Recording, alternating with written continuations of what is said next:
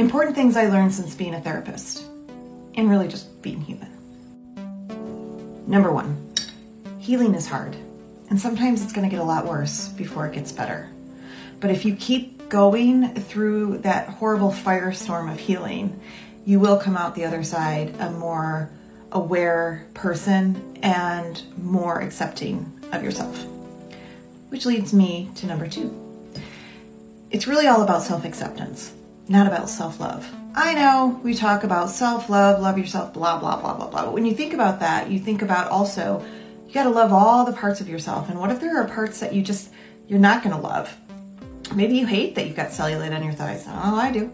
Maybe you hate the fact that you come from an abusive, narcissistic family. If you're constantly striving to self-love, then you might end up failing all the time. But can you accept? Can you accept that abusive, narcissistic family is part of your story? Can you accept that you have cellulite on your thighs? I mean, I'm still working on that one. Can you accept who you are? Accepting who you are and all the parts of yourself will lead you into a place where you feel more whole and complete and joy.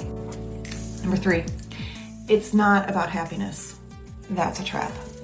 Happiness is fleeting. It's contingent on other things for us to be happy. So we look to external things for happiness. We're not always going to get those external things, which means we're not always going to be happy. And if we're not always happy and we tell ourselves we need to be happy, what's going to happen? We're going to feel bad about ourselves. We're going to feel defeated.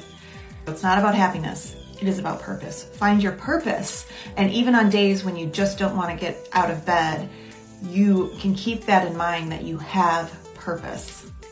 Number four, you're not broken. Those pieces on the floor, parts of you that you feel like you're broken, you feel like you're never going to be able to put back together, you can put back together.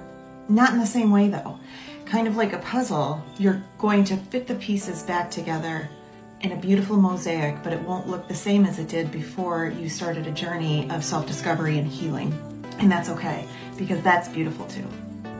Number five, other people are going to judge you when you make choices that they don't agree with, especially when those choices are outside the box of what society says is acceptable. So what? And finally, nobody's got their shit together. Today I went to the gym with my shirt inside out and two different shoes on. Short Cast Club